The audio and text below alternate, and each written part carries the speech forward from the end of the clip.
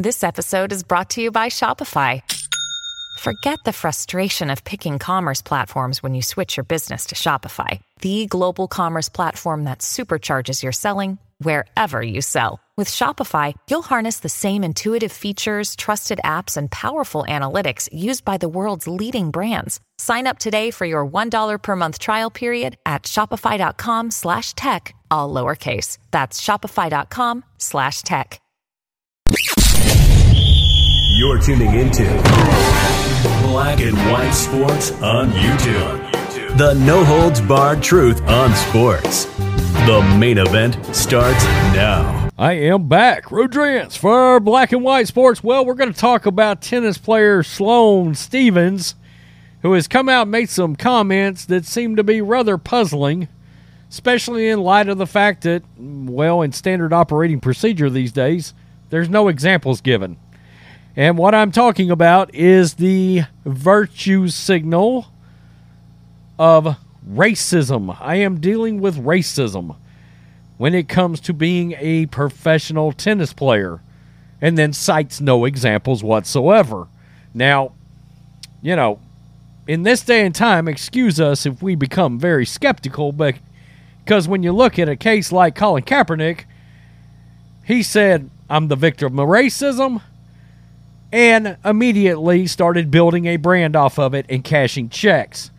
And I am fully aware and fully believe these athletes absolutely know that playing the victim and pulling the racism card can be very valuable in this day and time when it comes to being treated like a victim and propped up like a hero by what? The mainstream media. And so here we are, Sloane Stephens saying racism has only gotten worse. Again, we have no examples here whatsoever. And it's funny how this works. We were just talking about this earlier today. Even in entertainment, you take a property like Obi-Wan Kenobi from Lucasfilm.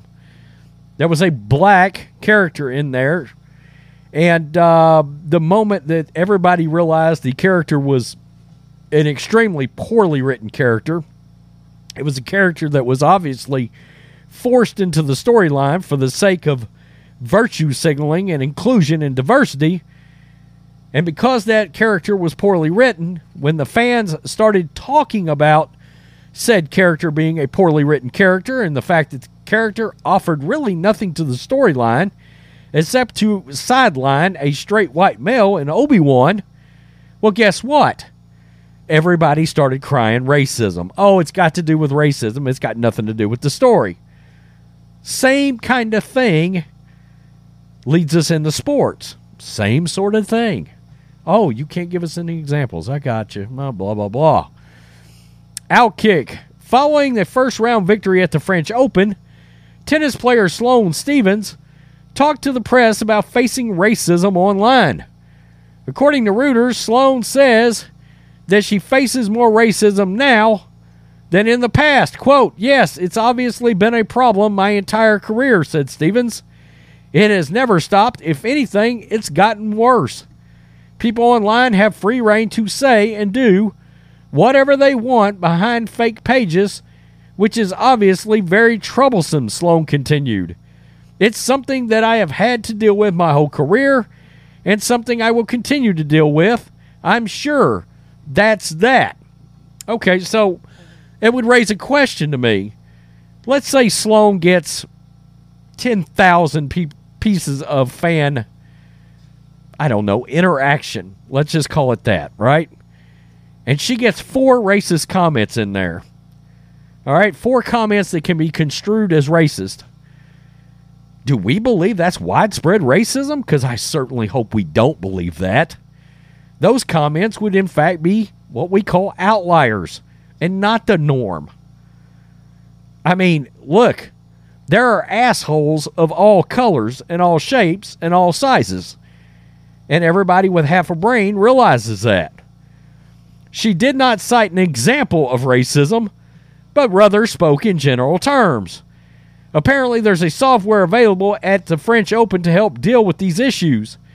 According to The Independent, the software provided by organizers for the first time is able to identify and remove racist and other forms of hate speech, and the French Tennis Federation has made it available to all players at the tournament. Quote, using artificial intelligence, the software filters out abusive comments on social media platforms such as Twitter, Instagram, and TikTok. Stevens said she is aware of the software. Quote, I did hear about the software, but I have not used it. Question is, why not? If racism's so bad, why isn't this at work by you and any other athlete of color right now? I have a lot of obviously keywords banned on Instagram and all these things, but that doesn't stop someone from just typing in an asterisk or typing in a different way, which obviously software most of the time doesn't catch. Without examples, it's difficult to know what Sloane is referencing. The Reuters article, which is a wire report being used on ESPN.com, The Guardian, The Independent, and among others, cites recent examples of racism in the sports world. The interesting part, and this is extremely interesting, neither of the examples took place in the United States. Funny. Interesting. Quote, professional athletes in all sports are regularly confronted with racist comments and behavior, with Real Madrid soccer player Vinicius Jr. the most notable recent case. English soccer club Tottenham Hotspur was working this month with the Metropolitan Police to investigate an allegation of racial abuse towards South Korean striker Sung Hyun Mi, and the report continues. It's important to note that Stevens was speaking in France, obviously the host nation for the French Open. Perhaps some of these issues are more prevalent overseas and are in America. Our own media likes to constantly talk about a racist society. Yet the examples used for racism sparked by comments from an American tennis player refer to situations in European soccer. Interesting. So where are the examples out of tennis? Question mark. Where are the examples from the United States? Double question mark. Maybe it can serve as a reminder on Memorial Day that America might not be the racist, sexist, homophobic hellhole that some believe it to be. There are always going to be bad people who do bad things and say horrible things, absolutely, and exist all over the globe.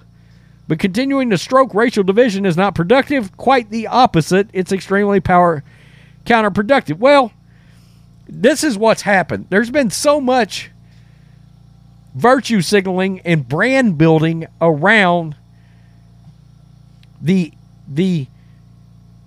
umbrella of calling everything racist or saying you're a victim of racism that we've gotten very skeptical because we realize it can be very lucrative. And also, at some point, it starts becoming akin to crying wolf. I mean, let's just be real here. We have been fully aware, and we can, like I said earlier, we can credit Colin Kaepernick for that. And in fact, some of you people that are claiming racism, to a point, can blame Kaepernick for that. Because he took, oh my goodness, America's racist, and he built that into a massive, massive, lucrative brand X commodity that lined his own pockets. Netflix, Nike, you know the rest. I'm gonna write a book.